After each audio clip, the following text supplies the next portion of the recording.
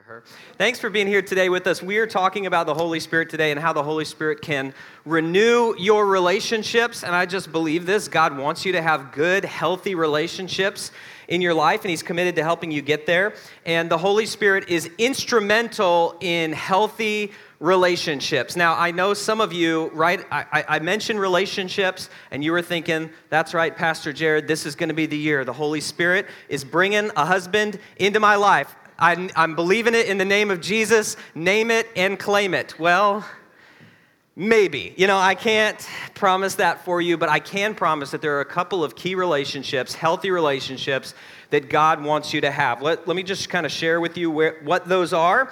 And today we're going to get kind of clear on how the Holy Spirit comes into your life and helps you with that kind of thing. So here's the 3 relationships that I know God wants you to have. Number 1 is intimacy with the Father. Now, if you're a note taker, we've got some notes there in your program. They look like this.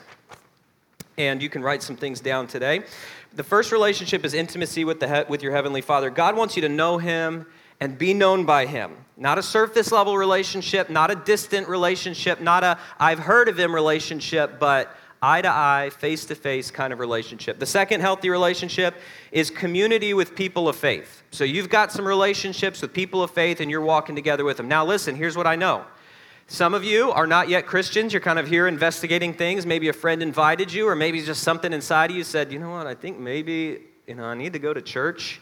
And so you're here, or some of you are Christians and your experience with the church hasn't been great because let's face it, sometimes churches hurt people, and some of you have been through that in your life and you would say, man, I don't even know if I want that in my life. But here's what I believe, that God is committed to helping you have healthy relationships in a community of faith so that you can walk and grow together with some people that you can know and be known, serve and be served, love and be loved.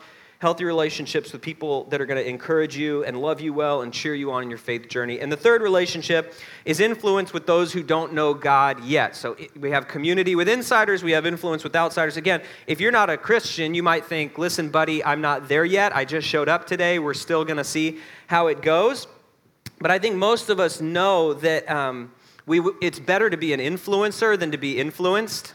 And we want to be the kind of person that is pouring life and goodness and good things into the relationships around us and not just always receiving or being led off track by people in our lives. And here's kind of what I believe is that when you discover a relationship with your Heavenly Father, He starts to make you over time into the kind of person who influences those around you in a positive way. Whether they know God and have a relationship with God or not, God makes you an influencer. So, maybe you came in here today thinking, man, I really need relationships like that in my life. But chances are, you weren't thinking of it in those terms when you came in here today. But all of us have felt the pain of not having those relationships in our lives. We've all been there before. You know what it's like when you don't have intimacy with God, because everybody, I think, knows what it's like from time to time to feel distant from God. And maybe you're a longtime Christian and you say, sometimes I feel like that. Or maybe you're in here today and you say, I always feel like that. I've heard about God. I do not feel close to God at all. That's what you feel when you have a lack of intimacy with your Father. Maybe you see other people and for them, faith seems easy and vibrant and they sit in the front and they're hand raisers. You know who I'm talking about? And you're like, oh, look at them. They seem like they, but listen, just because you raise your hands during worship doesn't mean you always feel close to God. And maybe you feel distant from Him. Or you've wondered if God hears your prayers. You ever been on that train where you're like praying for something and praying for something and praying for something, and then it just doesn't come through, and you're like, God, what is going on here? Or maybe you wonder if God really cares about you because of what you've been through in your life, and you think, man, God let me go through that. I wonder if He's really there. I wonder if He really cares. And maybe if I went through what you went through, I would wonder the same thing. Is God really there? Does God really care? You may even believe that there's a God, but you just know there's no intimacy there. Or maybe, you've felt the lack of true and meaningful community in your life. It's rare that we wake up and say, man, I really need community with people of faith. But we do sometimes wake up and say, man, I just feel lonely today. I've got people in my life. You ever had that feeling where you're like, there's people all around me. There's coworkers that I joke with at work, and there's some people maybe that you even see on Sunday morning at church, and you recognize their face, but then when it comes right down to it, you're like, man, I just don't know if I have any deep, meaningful friendships with people in my life. And on top of that, you come out of college, and relationship building is about 100 times harder out of college than it was in college. You know why? Because you're all living together and you have all this free time on your hands. Now, college students don't actually think that. If you're in college today, here's what we hear. I'm so busy. I just have exams and all this kind of stuff. I'm just so crushed busy. But really, all you have is time in the cafeteria with other people. And so that's why relationship building is a little bit easier in college. And then you get out and it gets harder. And if you get married, it gets doubly hard. You know why? Because you have to be friends with both the wife and the husband. And your wife's like, I met this lady. She's incredible. We're going to go over to their house and we're going to have dinner with them. And you're like, I don't even like this guy. I don't want to talk to him. So you end up standing outside around the grill talking about football because, man, we got that in common at least. And you're just hoping that it gets better from there, right? And so it just gets, and then if you have kids, forget it. Shut it down.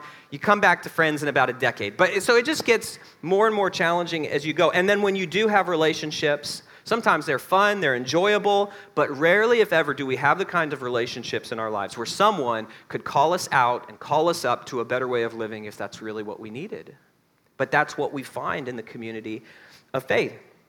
And lastly, we know the pain of being influenced more than we influence those around us.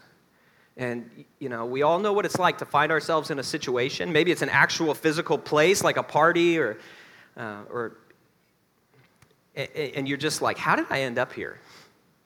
And it's because your friends out there are influencing you more than you're influencing them. Instead of you calling them up, they're pulling you down. And we know sometimes that we're just not a force for good in the lives of our friends, relatives, and associates, and neighbors, and people that we wish that we were influencing them in their lives, and we just are being influenced more than that. And maybe what you're missing in your life is the Holy Spirit. Because the Holy Spirit is committed to giving you these healthy relationships in your life. I mean, for some of you, who are coming towards faith and investigating Christianity, you've tried other things, and it hasn't worked. Maybe what you're missing is the Holy Spirit. Now, the Holy Spirit, there's a lot of misunderstanding and misinformation around the Holy Spirit, isn't there?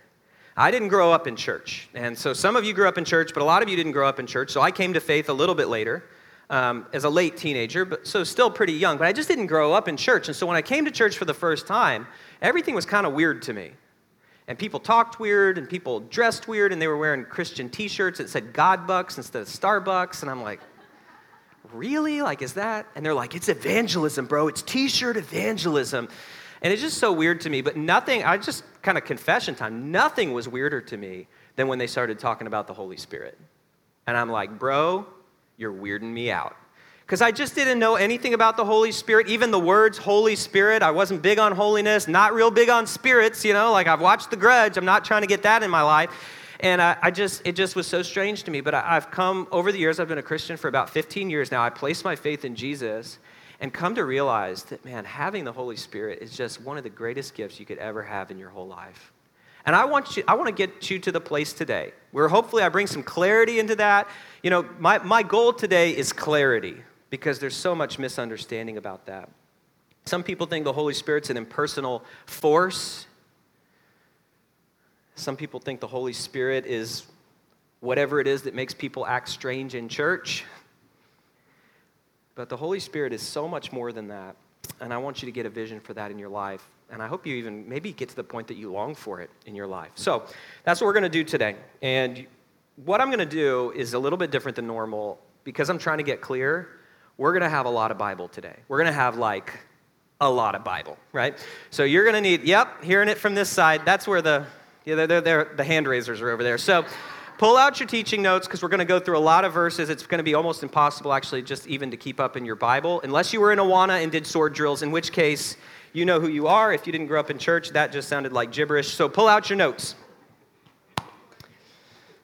Now, before we dig into this, I do want to say one other thing, which is that as I was preparing for this week, The Holy Spirit is part of the Trinity, as we talk about in Christianity, the Father, the Son, and the Holy Spirit. And there's some serious mystery around the Trinity. What is that? How do you explain that? And I came across a 5-minute video from the Bible Project this week that explains the Trinity, and it explains it visually and graphically. And I've been following Jesus. I'm a pastor, right? So I study this stuff for 15 years, and I watched that video, and I was like, whoa. Mind is blown. So if you would like us to send you that video link this week so you can watch that 5-minute video on who is the Holy Spirit and how does he fit into the Trinity, just check the box on the back of your connection card that says, send me the video about the Holy Spirit, and then we'll send you a link to that so you can look it up later this week and can check out the other resources from the Bible Project. But okay, we're going to dig into the Bible on the Holy Spirit. And we're going to start here. Let me share with you what no one shared with me. They said, Holy Spirit, Holy Spirit, Holy Spirit. Nobody ever explained what that meant. So I want to explain to you, if I can, to the best of my ability, who is the Holy Spirit, what is the Holy Spirit. And this is so important. If you only remember one thing today, this is it. This is like 80% of the teaching. The Spirit is God's personal presence. Maybe write that down on the front of your teaching notes. The Spirit is God's personal presence. He shows up. Now, let me help make an analogy. When I walk into my house, I see signs of my wife everywhere I go. I see that she cleaned downstairs because we had company coming over. I see that she left a piece of laundry out. I see a sweet note that she left me in the bathroom. I see signs of my wife everywhere I look. But a sign of her existence is not the same as having her personal presence right there with me. They're two different things. When I'm with her, I can look her in the eyes. I can see the way her nose bunches up when she smiles. I can enjoy being with her. I don't have her sign anymore. I have her personal presence. Well, in the same way, you might see signs of God everywhere you go. You might say, and I'm sure you've heard this, maybe you've said this, I experience God in nature. You ever heard someone say that before? Maybe you've thought it. And what that basically means is I see signs of God's presence when I look around in nature. I see his transcendence. I see his power in the bigness of nature. You can see signs of God in your kids, in that sort of unconditional love with children. You can see signs of God in your marriage. You can see signs that God is there when a friend or someone from the church kind of comes into your life at that perfect moment to encourage you and lift you up and keep you going. You can see signs of God everywhere. But seeing that God is around you is not the same than experiencing his personal presence.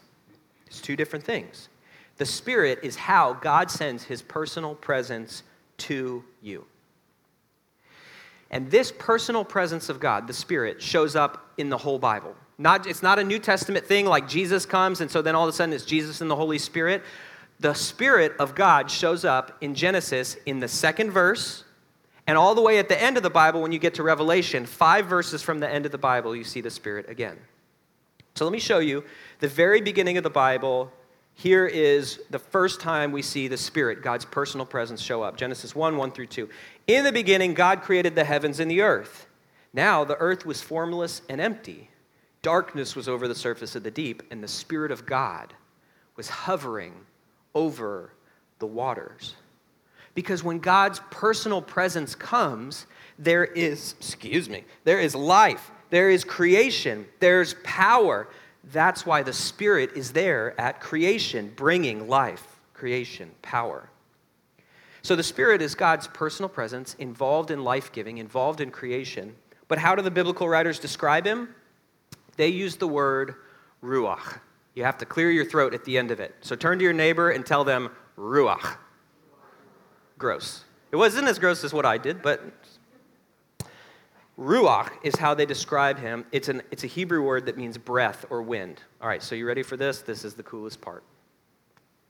Ruach is the invisible energy that makes clouds move or tree branches sway. What would you call that? Wind. Very good. Now, wind is ruach. Now, here's what I want you to do. Everybody, with me, take a deep breath. Ready? Go ahead and do it. Do you feel that? What is that? It's breath.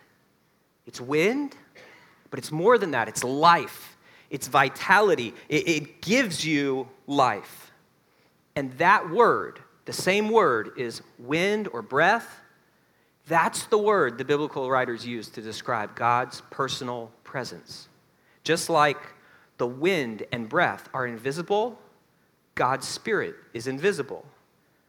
Just like wind is powerful, God's Spirit is powerful. Just like breath keeps us alive, so God's Spirit sustains all of life. Now, this isn't in your notes, but you might want to write this down. The Spirit of God is invisible, powerful, and life-giving. And that's why they use the word ruach to describe the Spirit of God. He is invisible, powerful, and life-giving. That is God's personal presence. When God shows up, there's power. When God shows up, there's life from death. When God shows up, you can't see him, but you can sense his presence, like the wind or like breath. Now, this invisible, powerful, life-giving Spirit of God shows up throughout the Bible. Like I said, not just in the New Testament, but in the Old Testament. And what the Spirit does in the Old Testament and in the New Testament is he empowers people for specific tasks. So the Spirit gives power to people who need to do specific things. And there's some examples where the Spirit gives people the power to lead an army. So there's these people called judges in the Old Testament. They're military leaders, and God's Spirit might come on the judge. Or there's an example in the Bible where the Spirit empowers people for artistry, for artwork. Or he empowers the prophets. Now, I want to show you from the Bible, here's an example from the Old Testament of the Spirit of God empowering someone for a special job. Exodus 31, 2 through 3. This is the second verse in your notes. It says, "See, I have chosen Bezalel, son of Uri, the son of Hur, of the tribe of Judah." This is God speaking. "And I have filled him with the Spirit of God, with wisdom, with understanding, with knowledge, and with all kinds of skills." And so he's empowering this artist so that he can make beautiful, magnificent artwork for the tabernacle where God's presence dwells. But it's not just kings and military leaders that are empowered by God's Spirit. It's also the prophets. And the prophet's job in the Old Testament is to see history from God's perspective. We often think that the prophet's job is to tell the future. But probably 95% of the time, the prophet's job in the Old Testament is to see history from God's perspective. And the prophets, when they look out at this whole world, they see this beautiful world that God created because God's Spirit was there at creation and he gave life to everything. He created it out of nothing. And then God said it was good. And so they see this good, perfect, beautiful creation, but it's ruined by human evil.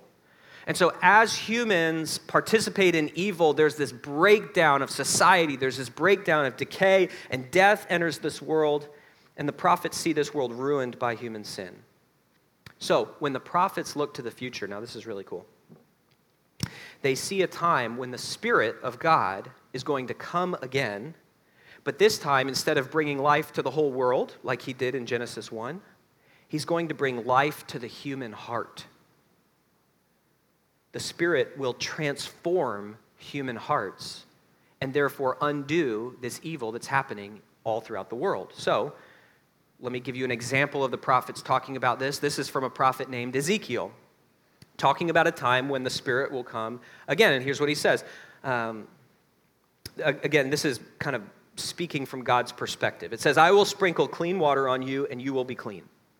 I will cleanse you from all your impurities and all your idols." So he's talking about something like forgiveness of sin, where it's like that mess of your past and the evil that you've engaged in is going to be washed away. You know that feeling when you've been working outside and then you go inside and take a shower and you just finally feel clean? That's the feeling here. That's what he's talking about. And then he says, "I will give you a new heart and put a new spirit in you. I will remove your heart of stone and give you a heart of flesh, and I will put my Spirit in you." And what happens when he puts the Spirit in you? "And move you to follow my decrees and be careful to keep my laws." So according to Ezekiel, there's a day coming in the future when God's Spirit will do heart-level work in the lives of people so that they can obey God from the heart. And this promise of Ezekiel brings us right up to the New Testament, to the time when this Spirit is going to come and do this work. And what we see when the New Testament starts is not exactly the arrival of the Spirit, it's the arrival of Jesus, which is surprising. Except that before Jesus does anything, before he teaches anyone, before Jesus starts his ministry, the first thing that happens in Jesus' public ministry when he's about 30 years old is a visual representation that God's Spirit is with Jesus in a powerful way. And so when God's about to do this work of renewing human hearts, he's going to do it through Jesus, but it is Jesus with the Spirit. So let me show you. And I think also that's not a surprise that this is happening, because if you think about Jesus' ministry is life-giving. He often heals people. He's undoing disease. Jesus literally gives life sometimes to dead people. So there's dead people being raised to life. Like, that's a Spirit thing, right? So it actually makes sense that all of Jesus' ministry is powered by the Spirit. Luke 3:21 through 22 shows us this visual representation. Here's what it says. When all the people were being baptized, Jesus was baptized too. And as he was praying, heaven was opened, and the Holy Spirit descended on him in bodily form like a dove. And a voice from heaven came and said, "You are my Son, whom I love. With you I am well pleased." And so, what's happening there? Well, there's a lot of things happening there, but one of the most important things we gain from this is that Jesus has the personal presence of God with him in a unique way. The Spirit here is communicating God the Father's love to Jesus. And then Jesus, operating in the power of the Spirit, is going to start bringing people to life. He's going to heal people. He's going to raise the dead. He's going to bring new life. He's going to bring new creation through this Spirit. And that's why Jesus has this cryptic conversation about how someone sees the kingdom of God. They need a new kind of life if you're ever going to see the kingdom of God, a spiritual life that comes from the Spirit. And here's one of the most famous passages about the Spirit in the Bible. It's John 3:1 through 8. Jesus replied, "Very truly I tell you, no one can see the kingdom of God unless they are born again." "How can someone be born when they are old?" Nicodemus asked. Now, when we hear the words, let's pause there. When we hear the words born again, we tend to think of evangelical Christianity, because even if you're not a Christian, those are words that are associated right back with like Billy Graham crusades and the first great and the second great and the third great awakening, and we hear born again, and that's what we think, but that's not what they thought. Because in their day, your whole identity was determined when you were born, right? Because you're born into a certain socioeconomic status, and you ain't getting out of it. You were probably born into a trade, so your job for the rest of your life was probably determined when you were born, because you're going to do what your father did, right? Your family and your clan determine your identity, and so your whole identity is wrapped up in what family you're born into. And so when Jesus says you got to be born again, it's like, hey, listen, there's a whole new identity that's coming for you. Like, for you to enter into and see the kingdom of God, you need a whole new view of identity, and it's centered around the Spirit of God, who brings a new kind of life. Not just this natural life that you got the first time you were born, but this new life that's going to come up in you, this kind of spiritual life. Jesus calls it, everlasting life or overflowing life or eternal life. But whatever it is, it's not the normal life you got the first time you were born. There's something the Spirit's going to have to do in you the second time that's going to give you a different kind of life. So now he continues. Nicodemus says, "Surely they cannot enter a second time into their mother's womb to be born." And Jesus says, "Very truly I tell you, no one can enter the kingdom of God unless they are born of water and the Spirit. Flesh gives birth to flesh." Well, we know that. "But Spirit gives birth to spirit."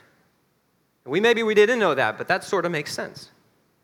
"And you should not be surprised at my saying, you must be born again. The wind blows wherever it pleases.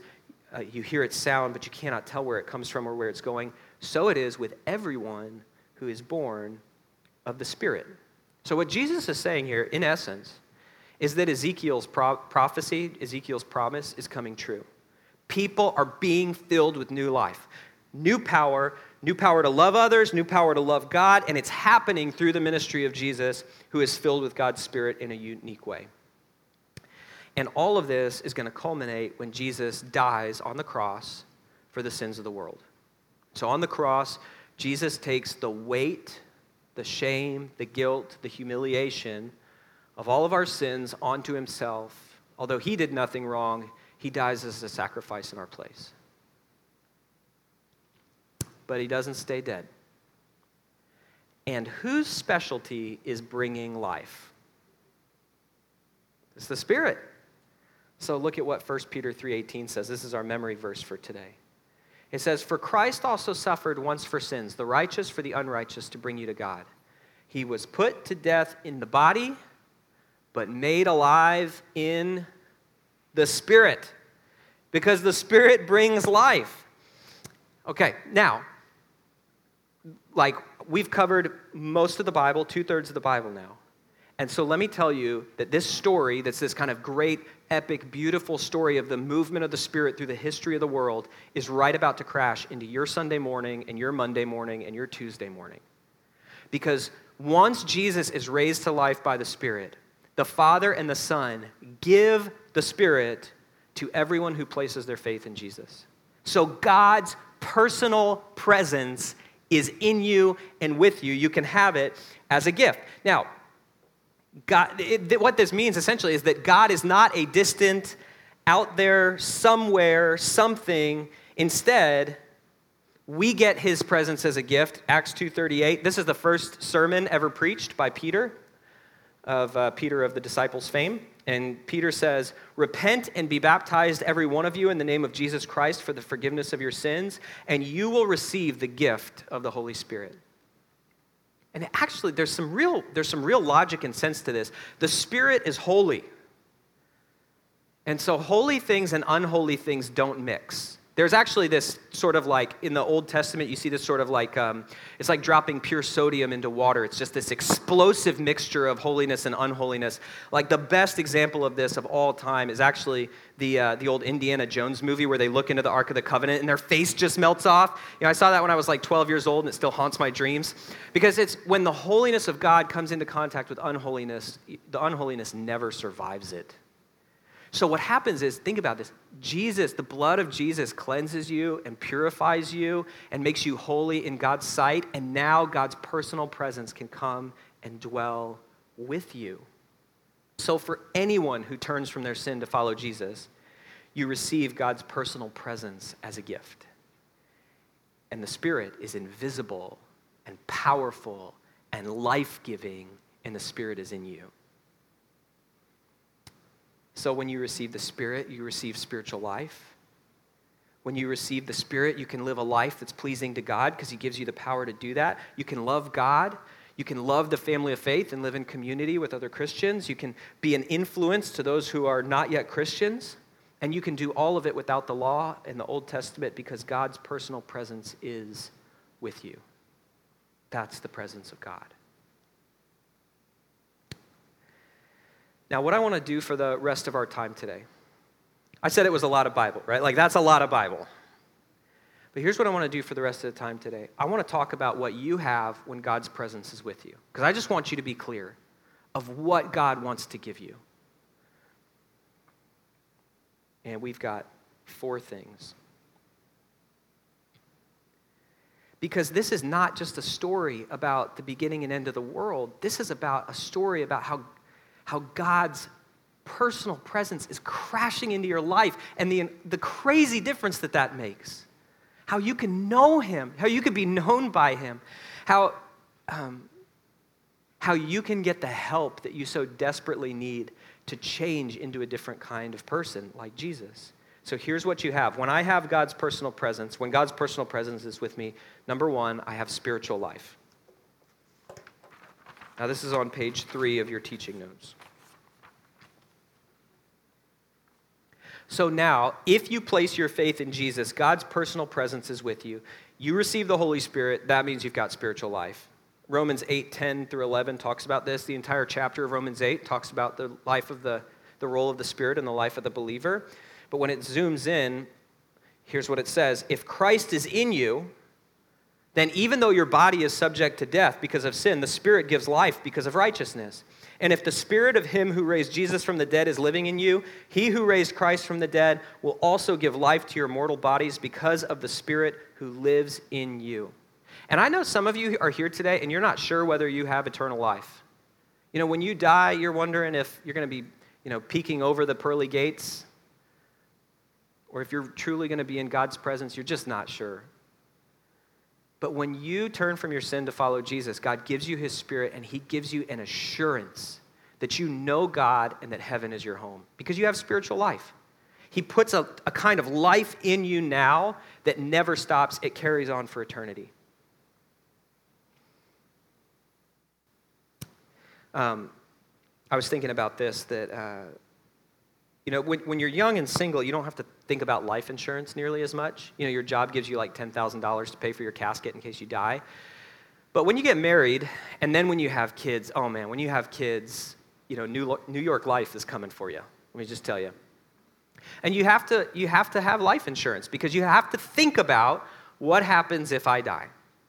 You have to face this fact, I'm gonna die, so I need to prepare accordingly for that. And if you don't, you're living foolishly, right? If you're not preparing for the fact that you may die, you're living foolishly. And therefore, like when you have children, if you don't have a will, you're living foolishly. You have to prepare for your death. And so many people prepare for their death, but who's prepared for 1 minute after they die? When you turn from your sin to follow Jesus, God gives you eternal life so that when you stand in God's presence at the end of your life and you're accountable to God, because God holds everyone accountable for their life, you can stand in his presence. And what do you say? God, I did a great job. God, do you know how awesome I was on earth? It's not going to cut it in front of the Almighty Creator. No, instead what you can say is, I have the Spirit of Christ and I'm with Jesus. And you can know for sure that God welcomes you into eternity. Maybe your life is going the way it's going right now because you don't have the Spirit of God in your life. You've never, turned your life over to Jesus and put your life in his hands. And so you don't have God's personal presence with you. And so you've been struggling and you don't have the power you need to have healthy relationships. And so put your faith in Jesus and he gives you the Spirit as a gift. The most important thing it changes is that you have spiritual life that lasts for eternity. All right, number 2. When God's personal presence is with me, I have intimacy with my Heavenly Father. I mentioned before that so many people encounter God in nature, and that's a great thing, right? You're supposed to, when you see the Grand Canyon, think, man, there must be some powerful God who's behind this. He's a transcendent God. He placed the stars in the sky. He caused the Big Bang. He is the unmoved mover, the uncaused cause. He started things from nothing. But according to the Bible, he's also a close God who wants to be with you. He wants to hear about your joys and troubles. He wants to carry your anxieties and your worries. He wants to comfort you. He wants to pray with you and for you. And that's what God's personal presence does when the Spirit is with you. Romans 8:15 again says, the Spirit you received does not make you slaves so that you live in fear again. Rather, the Spirit you received brought about your adoption to sonship. So the Spirit brings you into God's family. And by him we cry, Abba, Father. And the word Abba is like our word daddy. It's a ridiculously familiar way to refer to God. It's a word that conveys intimacy. Now, I'll admit this. When I became a Christian at first, the word intimacy made me kind of squeamish. When I first started coming to church and hearing about it, my faith was more about the truths of Scripture. It was about, I was like, I believe Jesus is fully God and fully man. I believe Jesus died on the cross for the forgiveness of my sins. I believe that he rose from the dead and he defeated Satan, sin, and death. And now I stand in God's presence, as though he were looking at Jesus and not looking at my record. And so that's where, the weight of my faith was. And that's a great thing. And I've never really moved on from that. I still believe 100% that all of that is true. But the more I go through life, and maybe the more life punches me in the face a little bit, the more I've come to enjoy knowing God. That this actually now is the weight of my faith, is in being with God, knowing him through his word, pouring my heart out to him through prayer. Because, man, I just don't know how to get through life without him. Maybe that's weakness. Or maybe that's wisdom. You'll have to be the judge of that. But for me, knowing God and abiding in him and just being with him is the most incredible gift God could ever give to you. And some of it is, if that doesn't bring joy to your soul, you're going to hate heaven. Heaven's this place where you get to be with God forever. And living forever in a place that you hate, that's not heaven, that's hell. And so knowing God and having intimacy with the Father is, man, there's real joy in that. And that'll bring you through some dark days. I think about it this way. I talked about how I see signs that my wife is in the house, but when I have her presence, that's different. I don't want to be content with the signs that God is around. I want to know him. And when you have the Spirit, you have his personal presence with you. All right, number 3, when you have God's personal presence, then when I have God's personal presence, I have the power to love my faith family. And I tried to pick words here that made it sound not weird. I couldn't find it. But here's the thing. Living in community, as if you're a Christian. Now, if you're not a Christian, you can just actually check out for a little while. This is going to be nice for you. But if you're a Christian, okay, living in community with other Christians is not optional. Because so much of this vertical relationship with God, he says, is about your horizontal relationships with your brothers and sisters. And so much of what God says is loving him is actually loving these people here. And I don't know if you've ever tried to live in community with other Christians, but they're weird people, and they're hard to love. And I'm one of those weird people who's hard to love. You know what I'm saying? And so what you need is power from God that enables you to do this. You're going to need God's help because you're going to have to give and receive forgiveness when you actually live, when you move from rows into circles. You're going to have to speak up sometimes when it's uncomfortable. You're going to have to love other people well, and that's tough. You're going to have to consider others as more significant than yourselves, and that sucks. I mean, it just is, right? It's like I have to put other people first, and I don't always want to do that. So we need the help and the power from God. But when God's Spirit is with you, he helps you love others well. Let me share with you Galatians 5:22-25 speaks about this. It talks about the fruit of the Spirit, which is what God's Spirit produces in your life when his personal presence is with you. And some of you have heard this before. I bet there's a song. Those of you who grew up in church, is there a song for this? Love, joy, peace, patience? There is. Okay, I knew it. It's all those secrets that people who grew up in church knew about that I have no idea about.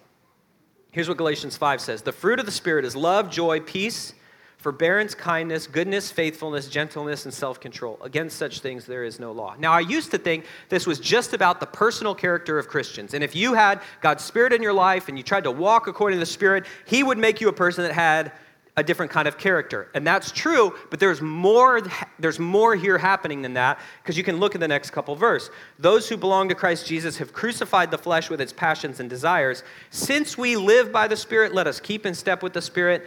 Let us not become conceited, provoking, and envying each other. This verse is in the context of how we live together as Christians, right? It's not just, it's like God makes you, he produces love, so you just kind of become a hippie. No, it's like there's people in my life, and I'm going to love these people actively, right?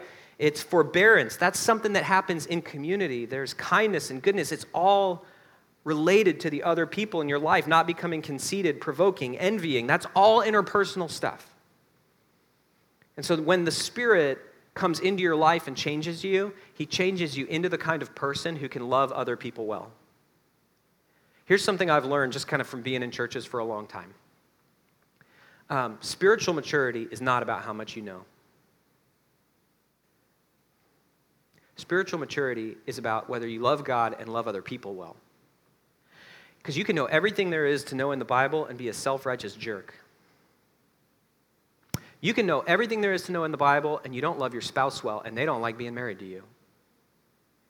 You can know everything there is to know in the Scriptures. You can have faith that moves mountains. But if you treat the opposite sex in the church with disrespect, man, you're not a mature person. And so I've come to look for people who love well. Because where you're finding love, you're finding maturity. And where you find love, you're finding the fruit of the Spirit working in someone's life. And so when the Spirit is in your life, you have the power to love others well. Now, I want you to take out your connection card for just a second. Go ahead and take this out. Because in order to love other people in community, you have to be in community.